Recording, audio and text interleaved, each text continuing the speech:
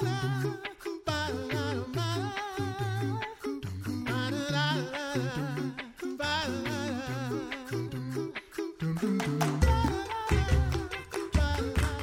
listening to The Coffee Hour. I'm Andy Bates. I'm Sarah Gulseth. It is a good day when we get to talk about church programs, church work programs, and learning about what is a church worker. And today we're going to specifically focus in on deaconess. What is a deaconess, and a new program available to make that deaconess formation available, accessible to many more women. Excited to share that with you. Thanks to Concordia University, Wisconsin for support of the Coffee Hour. You can find out more about Concordia University, Wisconsin at cuw.edu. Live uncommon. Joining us for the Coffee Hour today, Deaconess Dr. Gillian Bond. She's director of the Deaconess Studies at Concordia Seminary in St. Louis. Thanks so much for being our guest today, Dr. Bond. Thank you for having me on the program. So what is a deaconess? For those, we talk with deaconesses all the time, but there might be some who really don't have a full picture of what a deaconess is or what a deaconess isn't, maybe. Good point. There are indeed people who don't have a clear picture of that. A deaconess is basically a theologically trained woman whom our Lord has led to serve his church in ways that encompass spiritual care, teaching the faith, and works of mercy. And the program that we have, the residential program that we have at Concordia Seminary, actually involves a degree with a master's degree with a major in spiritual care, because we really see that spiritual care as being not only the spiritual side, but holistic, so look after the whole person, which includes teaching the faith and also works of mercy. Where are some of the places that deaconesses serve? I think a lot of times we maybe assume that deaconesses only serve in the parish, but is that the case, or are there other places that deaconesses serve as well? There are other places. Quite a lot of deaconesses do serve in the parish, and it's not necessarily an either or. Sometimes it's a both and, both in a parish and doing something else. We talk about three main areas of service, one being congregational, one being institutional, and that covers a lot of things, which I'll come back to in a moment, and the other being missions. So there are some deaconesses who serve in international missions. Within this country, as far as institutional is concerned, that could include the appropriate aspects for a woman of chaplaincy work. So that could be working through a hospital system or, say, a senior assisted living or nursing home, or there are various of those kinds of entities. And then also it can include a number of other things. So, for example, one of our fairly recent alumni is actually working at the Dakota Boys and Girls Ranch, which is a recognized service organization of the Synod. And so there's various areas within recognized service organizations that deaconesses can serve. For example, also working with crisis pregnancy centers or shelters for women. There's a wide variety of places where they can serve. So then what are some key aspects of deaconess formation? Obviously the first key aspect is basically giving a good, solid theological foundation, because as Lutherans, obviously for us, Scripture is the sole rule and norm of faith. It's what's at the foundation of all of what we do, and also then of course the Lutheran confession. So they get good, solid instruction both in working with the Scriptures, also in Lutheran systematic theology, Lutheran doctrine, and then also introduction to historical theology and good basic background in practical theology. Much of the coursework that our deaconess students do, whether in the residential program or in this new online program, is taken in common with students who are studying towards serving as pastors. Not the things that would be specific to the pastoral office, obviously, those are substituted with deaconess-specific courses. But for the basic theology, it's the same theology that we all believe, obviously, and that they need to have a good foundation in. So then, in addition to that foundation, it's the areas of service, where and how women serve and how that is laid out in Scripture. and then also how to go about doing that, how to write and teach Bible studies for women, um, how to give spiritual care to people in a variety of situations. As you know, anybody in church work, we work with people in a whole range of life situations, both in the best of times and in the worst of times. So people who are grieving, people who are dealing with all kinds of difficulties in their lives, tragedies or whatever, how to give the appropriate spiritual care in those contexts, as well as how to work with people when times are going more smoothly for them. And the teaching aspect, the response to questions, one of the things that was surprising to me when I first trained as a deaconess, but I have seen it so many times over the years, is that it's not all women by any means, but there are a lot of women in our congregations who have really profound questions, oftentimes really profound theological questions, a matter of, like eternal life or eternal death type questions, that they're more comfortable talking to a woman, but it needs to be somebody who has the theological training to deal with it. And so there are many ways in which there are both opportunities and needs for theologically trained women to work appropriately alongside pastors within our church. What are the current paths to becoming a deaconess in our church body? There are both online and residential options. There are deaconess programs at both seminaries, so here in St. Louis and at Fort Wayne, and also at Concordia University, Chicago. I can speak in more detail to the programs here, but just so that folks know, there are the three institutions that have deaconess programs.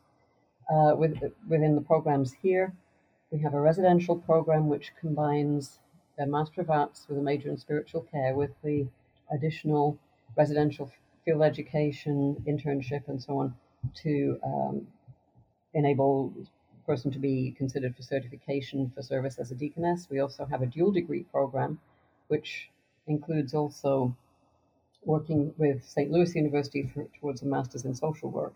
And what makes it a dual degree program rather than just two separate degrees is that each institution takes some credit hours from the other in lieu of what would otherwise be elective hours taken at that institution. So from the perspective of Concordia Seminary, the students that go that route, their choice of electives is essentially the choice to do the dual degree program. So there are courses from there that transfer in place of the elective hours, and vice versa from here to St. Louis University. There are also distance programs.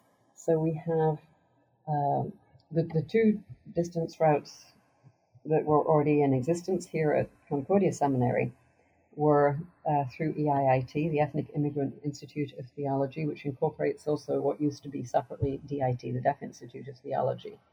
So it gave a route for women who belong to particular ethnic immigrant communities or who belong to the deaf community to study alongside, with suitable course substitutions where appropriate, to study alongside men who are studying to be pastors through either EIIT or the Deaf Institute of Theology, which is now under EIIT. And then also for those whose first language is Spanish, through the Center for Hispanic Studies.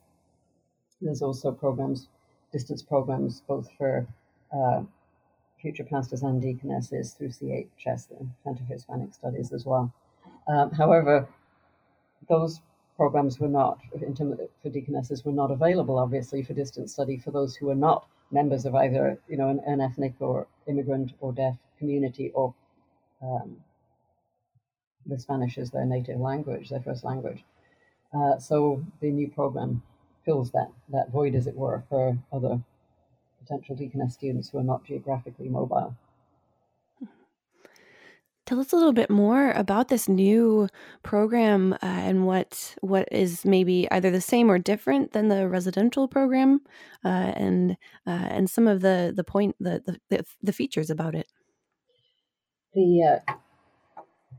There are women, just to sort of give a little background, there are women whom God is evidently leading in the direction of doing diaconal type of work, who are involved with usually congregations. Sometimes it could be an RSO or other institutional setting locally where they are, but who are not geographically mobile for a variety of reasons, but most often including at least family reasons. So they can't come for residential studies.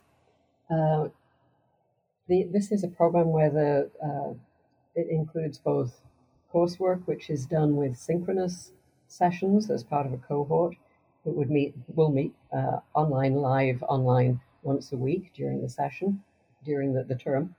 And then also, obviously, work between those live sessions that is done during the week.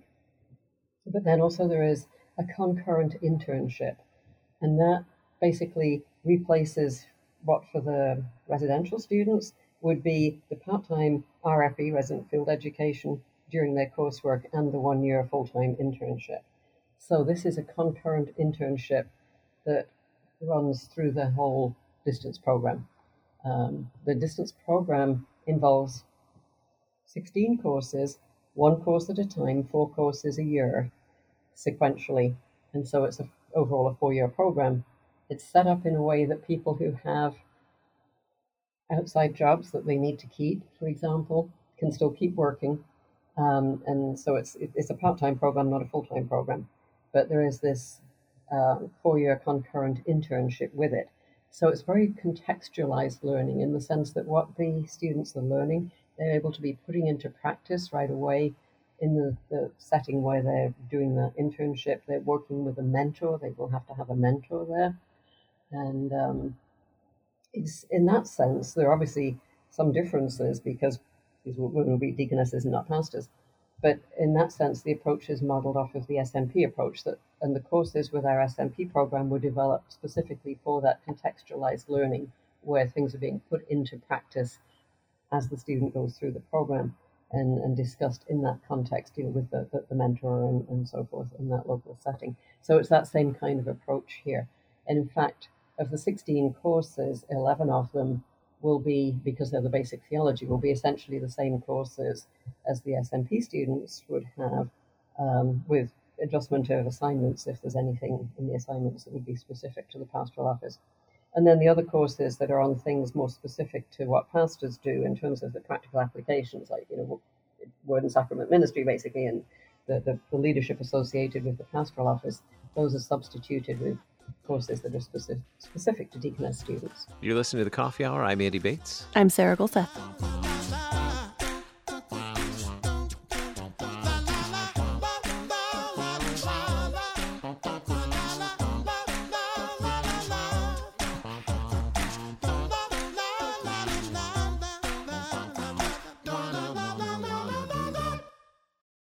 You're a miracle.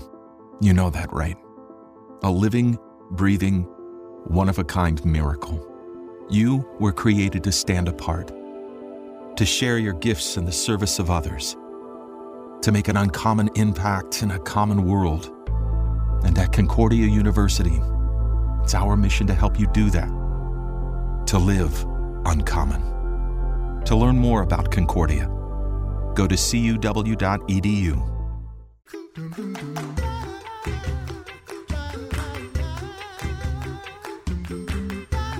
You're listening to The Coffee Hour. I'm Andy Bates. I'm Sarah Golseth. We're talking with Deaconess Dr. Gillian Bond, Director of Deaconess Studies at Concordia Seminary in St. Louis, about the new online Deaconess Studies program that's becoming available. I believe that is starting this fall. Is that correct? It's actually starting in the spring. In the spring. Yes. So tell us more. You mentioned earlier when we were talking about the online Deaconess program, students working in cohorts. Tell us a little bit more about that cohort. Is this a small group of students that you work with throughout your studies? That's correct, yes. So the students will come in at a particular starting point for the program, and there are no electives in the online program in terms of the actual courses. There are a variety of settings that the students are serving in, and so in terms of how they apply things and with some of the kinds of questions and assignments that they're given, which involve that contextualization side of it, so how they actually use the same basic theology, but how they apply it in these different contexts of people in different kinds of need, people in different settings, whether it be congregational or institutional, and so on. That's what I mean by contextualization. And I'm sorry, remind me of the question again. I distracted myself. Well, it's just asking about the cohorts. Like, Oh, is yes. that a small group? And I think you answered that for us. So So yes, they go Mhm. through it. So there's no electives. They go through basically in lockstep all the way through. And actually, the cohort is one of the strengths of the program. We have seen that already by analogy with the SMP program, which also works on a system of cohorts. And the students within those cohorts, through the live sessions and through the online discussion boards and so on, actually develop quite strong links with one another and remain in contact, afterwards, which is helpful for deaconesses who tend to be not quite as numerous as of yet, anyway, in our synod. It's good for them to have that network that they can also interact with, both during the studies and afterwards. Now you mentioned that that this happens in it's a it's not a classroom setting. Obviously, it's online, but these classes are is it synchronous learning? Is that the term for it? Once a week, there will be a synchronous session. It's a 2-hour session where the instructor and the students are on live together.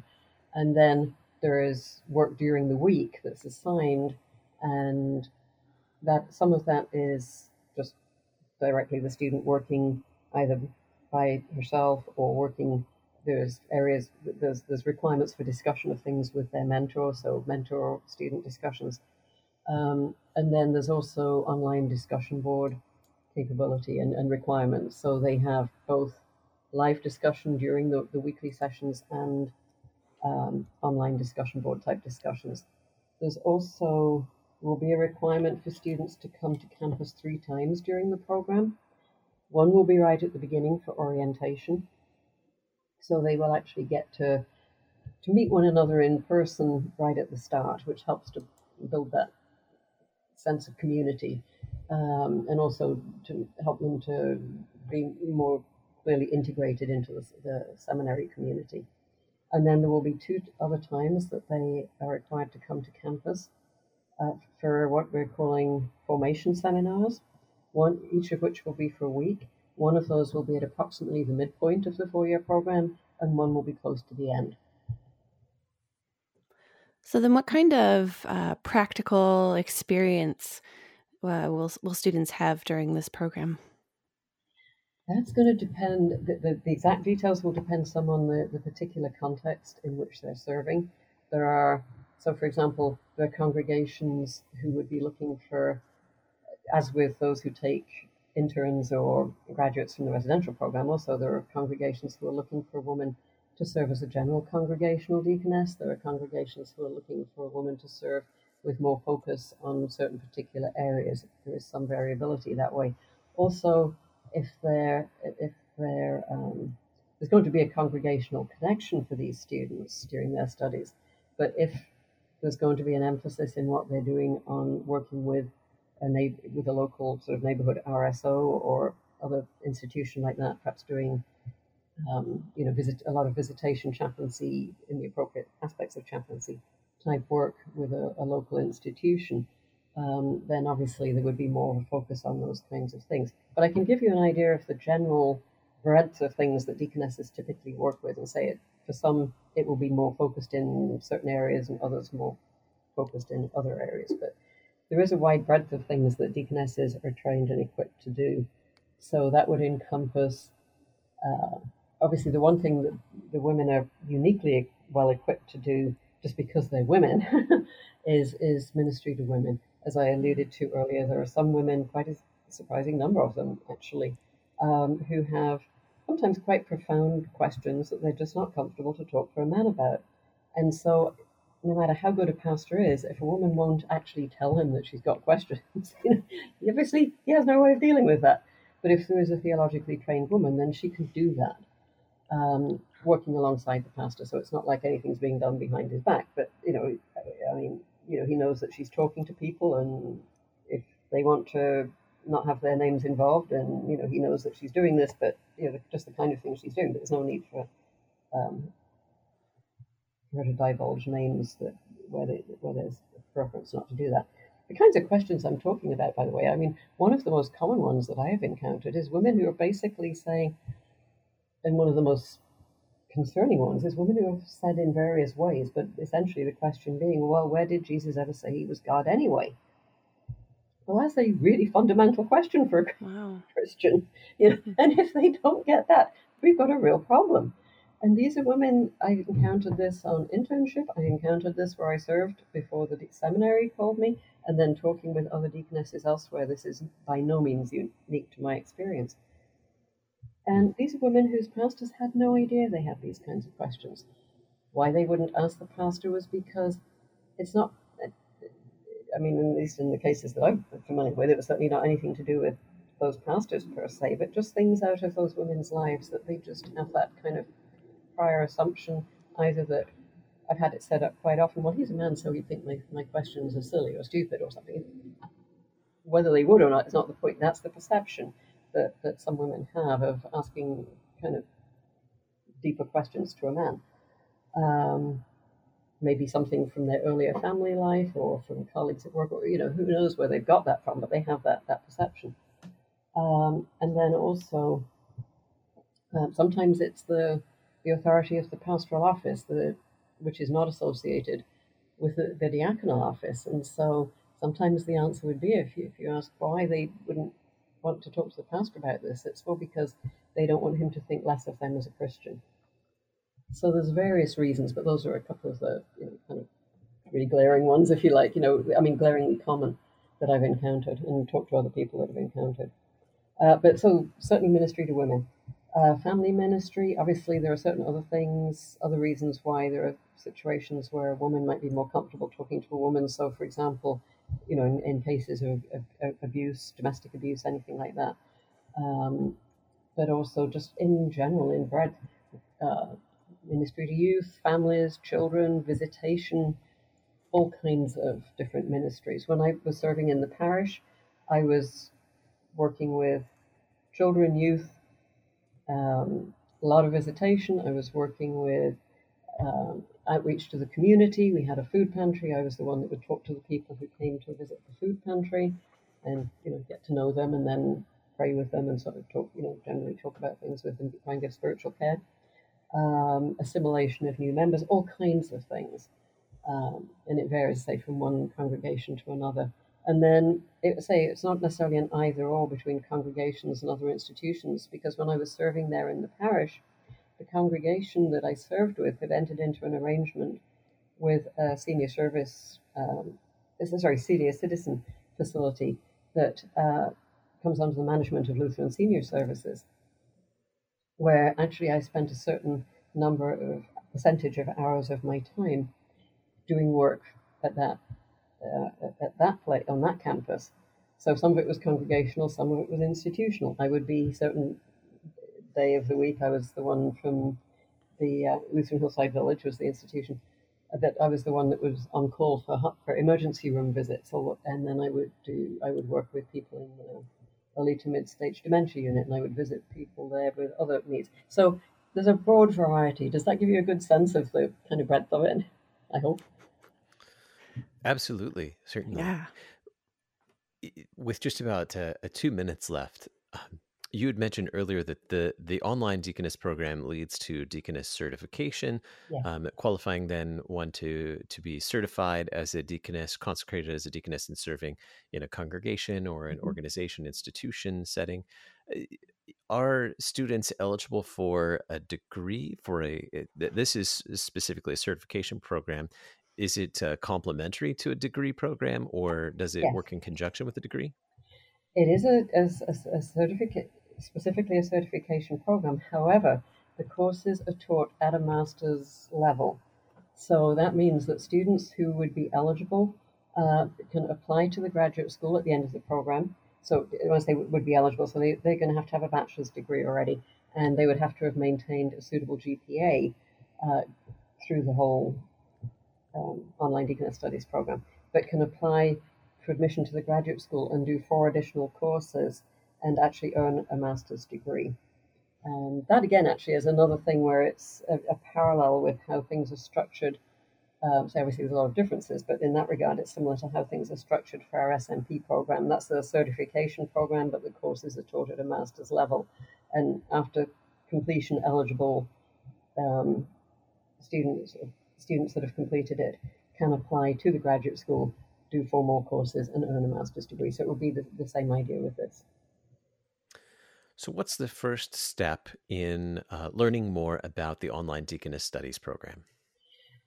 There is a place on our Concordia Seminary website to inquire or to start an application.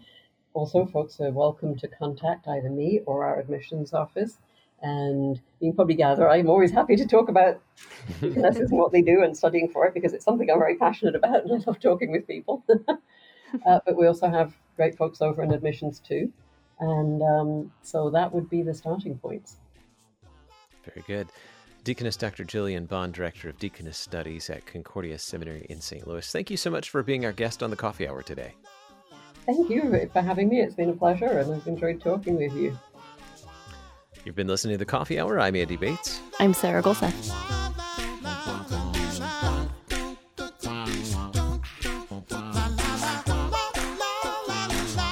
The Coffee Hour with Andy and Sarah is a production of KFUO. To support the Coffee Hour and KFUO Radio, visit kfuo.org. You can also text KFUO to 41444 or send an email to gifts@kfuo.org. And you can call us at 800-844-0524. KFUO. Christ for you, anytime, anywhere.